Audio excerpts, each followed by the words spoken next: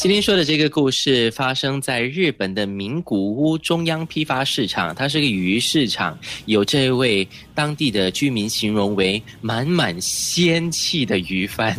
鲜味的鲜还是神仙？鱼贩是应该有仙气。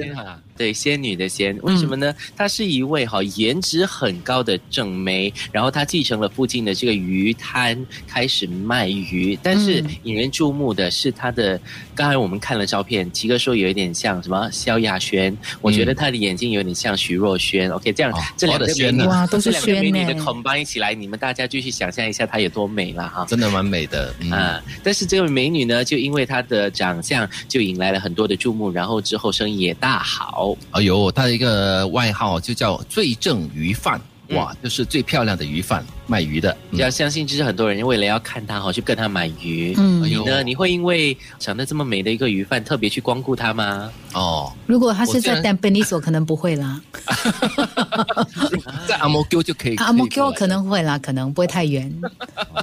如果是巴西班让那个什么菜市场啦，什么渔场、玉郎的渔场 ，OK 啊，OK 啊，太远了，不行不行。我虽然是外贸协会主席了，但是我不会单单只是因为它的外形而去一直的光顾了。哎呦，这期你的鼻子怎么越来越长了？说谎鼻子长了。不是，比如说你在某一个酿豆腐摊啊，买那个酿豆腐的时候呢，感觉是特别的愉快的，你跟那个老板聊得特别的开心，然后他知道你的一些饮食的习惯，有一些东西不说的话，他都已经很清楚的给你了。那种感觉是非常的窝心的。其实他可能是懒得问你，因为每次你来都买一样东西。也是每次专挑那些最便宜的。可是就是买得很舒服啊，就是你在吃的时候也是很开心的啦。是，其实我也有，我是在五级芝麻熟食中心最近才发现的一个饮料摊。这位大姐其实也不是了，说不定我还比她年纪大。她就是那种不温不火、不急不躁的。一般上小贩因为他们要赶时间嘛，所以有时说话语气比较重，但是她不会，她就是慢条斯理的。她很多人在那边排队，她还是慢慢来的。有时候我这边等，我心里想，大姐你可以快一点嘛。但是轮到你的时候呢，她就问你要什么呀？我就点了，然后就这样子嘛，就感觉很舒服，很有感觉他好像认识你，其实他又不会表现得很热情，又不会表现得他认识你。应该这么说，我应该不会为了谁长得好看，然后特地去光顾他，但是我会因为他很凶而不敢再去买东西。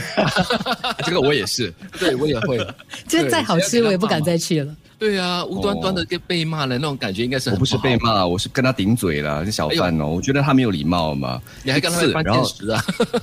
一次了，然后我隔了一段日子没有去光顾，后来第二次又这样子了，我就下定决心我不会再去了。虽然他的那个嘴骨很好吃了。对，但是很多出名的摊子因为他们每天要承担的那个顾客量很高，有时候摊主他们真的是态度不怎么好的。对，但是还是很愿意排队啦。我其实不会看外形啦，我只是东西好吃的话、便宜的话，我就会去光顾，就这样了。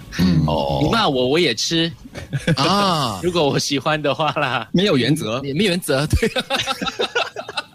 我有原则，我的原则就是吃美食啊。OK 咯。我又不是吃那个人，我吃的是你的食物。我只是觉得他如果在生气的话呢，好像是我让你不开心，那我就不要去跟你买东西，让你开心一点，不然你的心脏不好。不是生气的人煮出来的东西会好吃吗？也可能了，也可能不是他煮的。